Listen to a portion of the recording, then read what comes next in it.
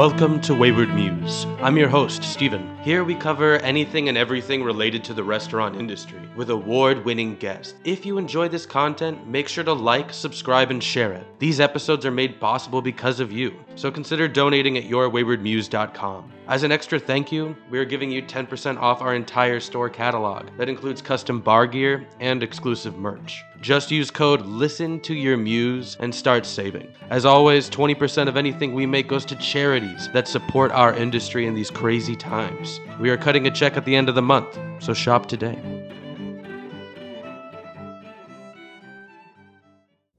This episode is brought to you by Salsa Matcha by Chef Rishi.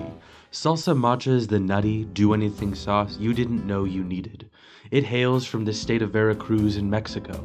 It'll completely shake up your taste buds and your cooking. Brighten up your dishes with 3 different expressions of this must-have, flavorful product. Personally, I put it on everything. And I mean everything. Have it delivered anywhere in the US. Just go to yourwaywardmuse.com/matcha by Rishi.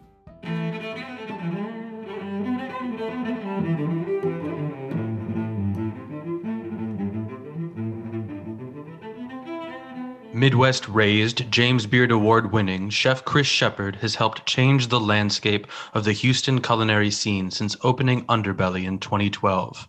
In 2015, he launched Southern Smoke, a charity that has aided in such causes as multiple sclerosis, Hurricane Harvey, and the COVID-19 pandemic. Chef, how are you? I'm doing great. Thanks for having me. It's a pleasure to have you on. Now, I know those 2 sentences list amazing accomplishments, but it can hardly describe a career or oneself. Can you tell us more about your time in the restaurant industry? I grew up in Oklahoma, and it was, I started working, didn't really know what I wanted to do, if you could say, for a living. And I legitimately took a job as washing dishes in a sushi bar in Tulsa in 1992, probably, maybe 93. And kind of worked my way through the kitchen at one point, and then turned it into working on the line, and like I really, worked the grill and the wok. And I asked if I could work behind the sushi bar, and my boss Nobu looked at me and was like, "No," but it's not what people expect when they come into a a sushi bar in early 90s. I was like, "Yeah, totally get it." He's like, "But I'm going to teach you everything that you need to know, and I think that you should go to culinary school." And I was like, "What is that?" Like I didn't even know what culinary school was. And so ended up moving down here to Houston. My parents had moved here, so I was like, you know what? I'll go to school. I'll take that free rent basically, and kind of just learn as much as I can, and while I'm going to school. And so Houston for the first 2 years was a place that I was like, you know what? I'm not going to be here long. I'll probably, I don't know. I thought I'd move back to Tulsa, and that just didn't happen. I ended up staying here and loving it, and really loving the culture and the people, and took a few jobs, and then I ended up working for the Brennan family for 9 years. So the Brennans Commander's Palace out of New Orleans. They have the Brennans here in Houston, and it was kind of like my introduction to like high-end dining, massive amounts of like people, because the dining room sat 500 people, like between upstairs and downstairs, and all the private dining rooms, is really understanding how to run a restaurant. And then at one point, after about 7 years, I ended up taking over the wine program there, and worked the floor as the som and the wine buyer. And then a friend of mine that I went to culinary school with was like, you see both sides. You see front of the house and back of the house. We're going to open up a new restaurant. Do you want to come, run that? And I was like, yeah.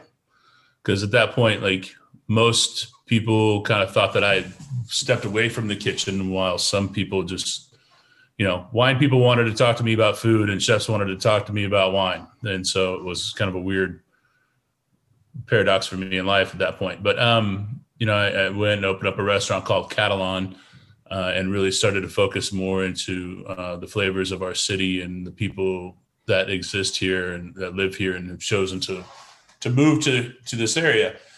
And did that for about 4 years and then realized I needed to do my own thing. So started working on Underbelly, which is I wanted to talk about the story of Houston food and what that meant, because people live on freeways in this city. And so they drive into downtown, to work, and then they go back out to the suburbs. And there's so much of this beautiful part of the city that everybody misses. And so I wanted to kind of highlight that, all the little parts of the city that are beautiful to me and have delicious food.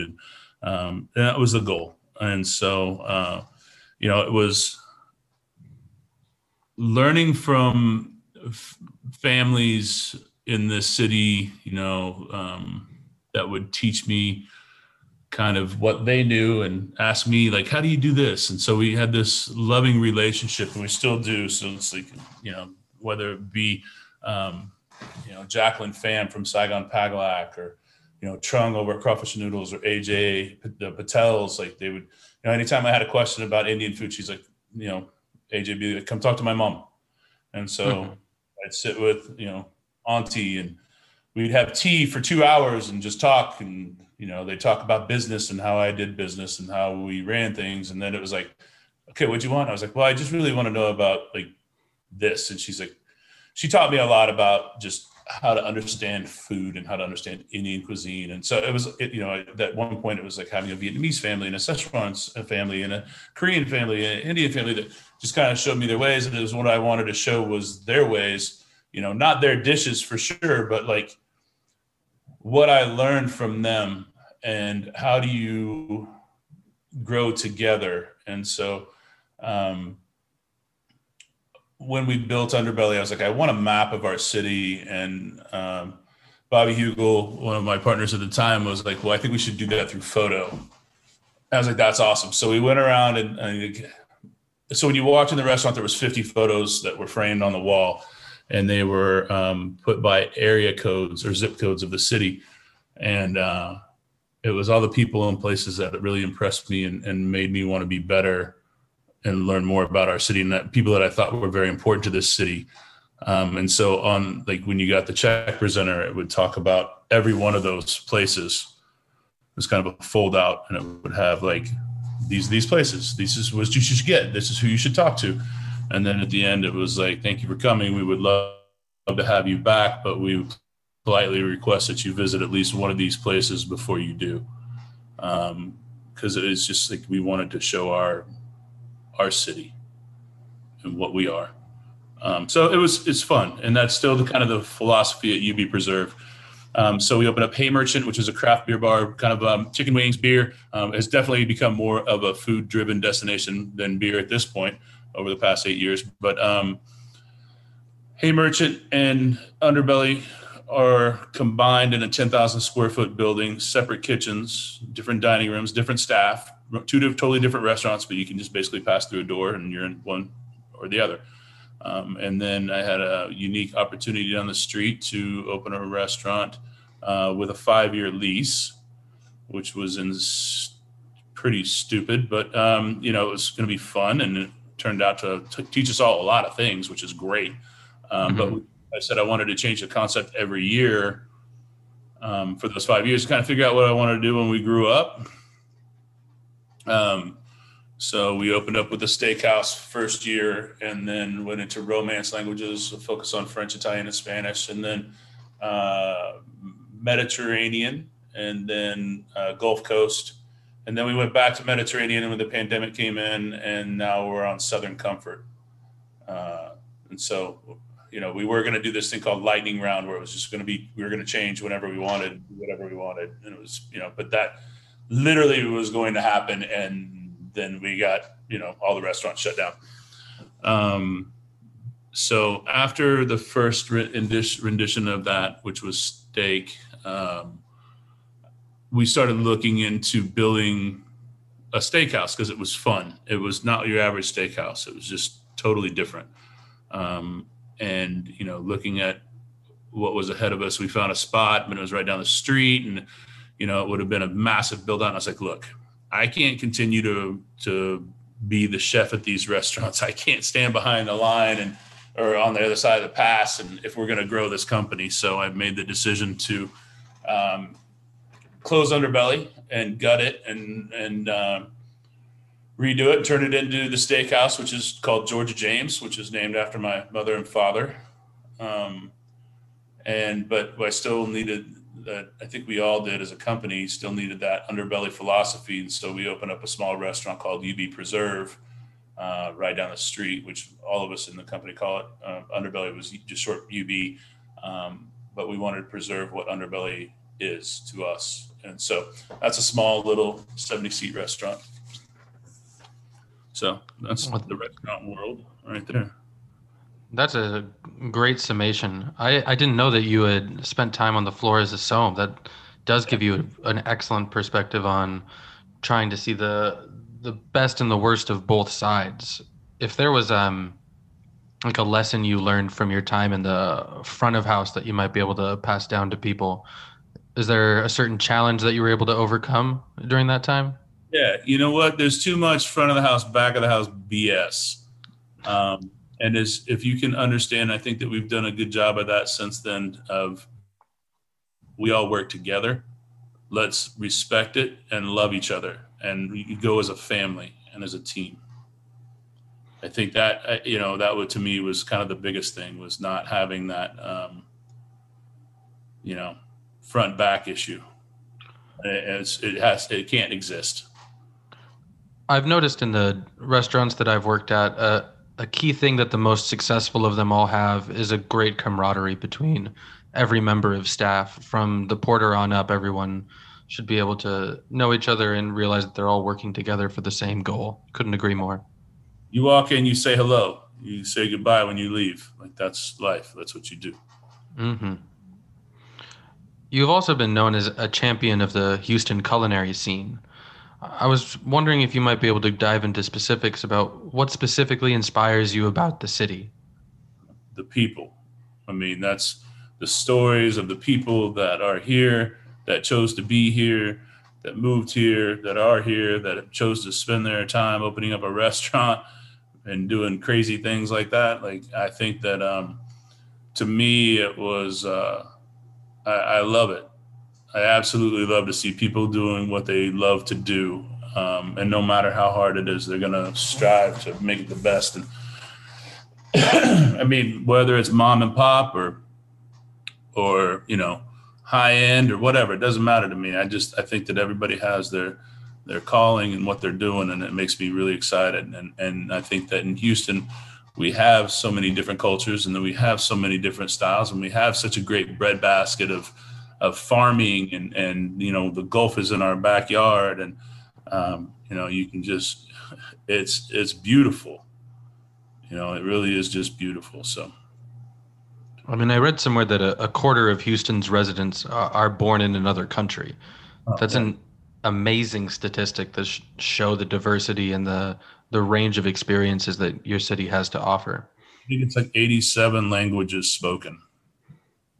Which is just wild, especially considering some cities where you can barely make it out of like 3. So yeah, props to Houston. Yeah, I mean, it's a beautiful city. When you say a quarter of it, I would expect more than that, really. I would probably say a quarter, you know, that they know of, or at the time of that article. I think Houston, like, we don't have a majority ethnic population. Like, It's just like equal across the board, which is, I think, when you start to have that, it really it showcases your city really well. If you were to, it makes it really hard to decide where you're going to go eat. Yeah, I was actually just about to ask that. If you had to pick, like, let's try and narrow it down, like 5 very different, authentic and unique places to dine in Houston, would you have a short list? 5, yeah. I mean, that's hard. I mean, I can give you 5. I a culture, right? Like I think that crawfish and noodles, I think, is very unique to this city. I think that's kind of the beginning of the Viet Cajun style influences. Where, you started talking about 74, 75 when the migration of the Vietnamese into Houston really started to happen, a Catholic Church bringing them in. And, also understanding that like this is the perfect climate for where, when they started to move, like it's like our home, and then they, the Vietnamese culture kind of settled in and started in the shrimping industry and the fishing industry. And then like, it just sprawled out. And I think, having the second largest Vietnamese population in the country, like, which is pretty much, I would say, probably the second largest Vietnamese population outside of Vietnam, I think is a beautiful thing, right? And when you start to see that, like the amalgamation of like understanding, okay, what is Cajun food? Wait, we don't have crawfish in Vietnam, but we have all these little oak or snails and clams and shrimp, and you sit communally and sit around and have food together and talk and drink beer on the street. Well, that's a crawfish boil. That's everything of what a crawfish boil is. And so that it makes sense that just kind of went straight into it and took off. Yeah, the meshing of those two things does seem to work out really nicely. I have been dying to get down there to try one of those restaurants. Any others that you might? Saigon Pagalac again. That's I tend to like a lot of Vietnamese food, which is pretty amazing. But Saigon Pagalac does the historically kind of royal 7 courses of beef, which is awesome. Cali sandwiches, there wouldn't be a banh mi in this city without them. And it's just so good. And then you start talking about Hai Kang or harbor seafood. Like you go down to Hai Kang and it's like, you want to pull a Dungeness crab out of the tank? Let's go. You want king? Cool. You want live spot prawns? You want live grouper? Like, and then like traditional just Cantonese style cuisine. Like it's so good. Then you go down to London Sizzler and get this British curry house. I mean, I can go on all day. We'll have to talk further later, and we'll just get a short list put up on my website so that way people can find it. Yeah, you know what? Go to the UB Preserve website, and it's on there. It's just Houston Love. Oh, there it is. Yeah. This kind of leads me into our next question, your list of all the Vietnamese places. I was going to ask, is there a certain population in Houston that has the biggest effect on your cooking? No, I would say Vietnamese. Yeah, I know you went to Southeast Asia and to Vietnam to better understand Houston. Mm-hmm. What was that like? It was amazing, like absolutely amazing. Like, it was like because you start talking about the food, right? And it's all about the food, but I mean, it's not really. It's all about the people with the food. But you start to look at it, and all of a sudden, like, you realize that for the most part, for the Vietnamese influence of food in this city stopped, right?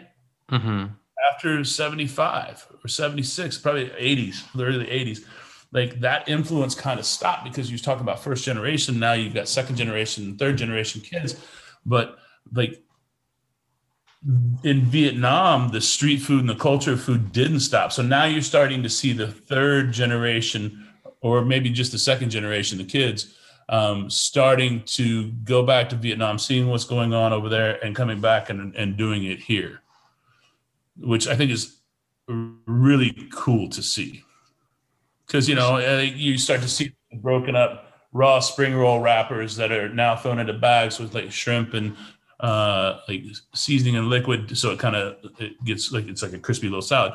You're starting to see these little tea shops and snack parlors start to pop up when you didn't see that before.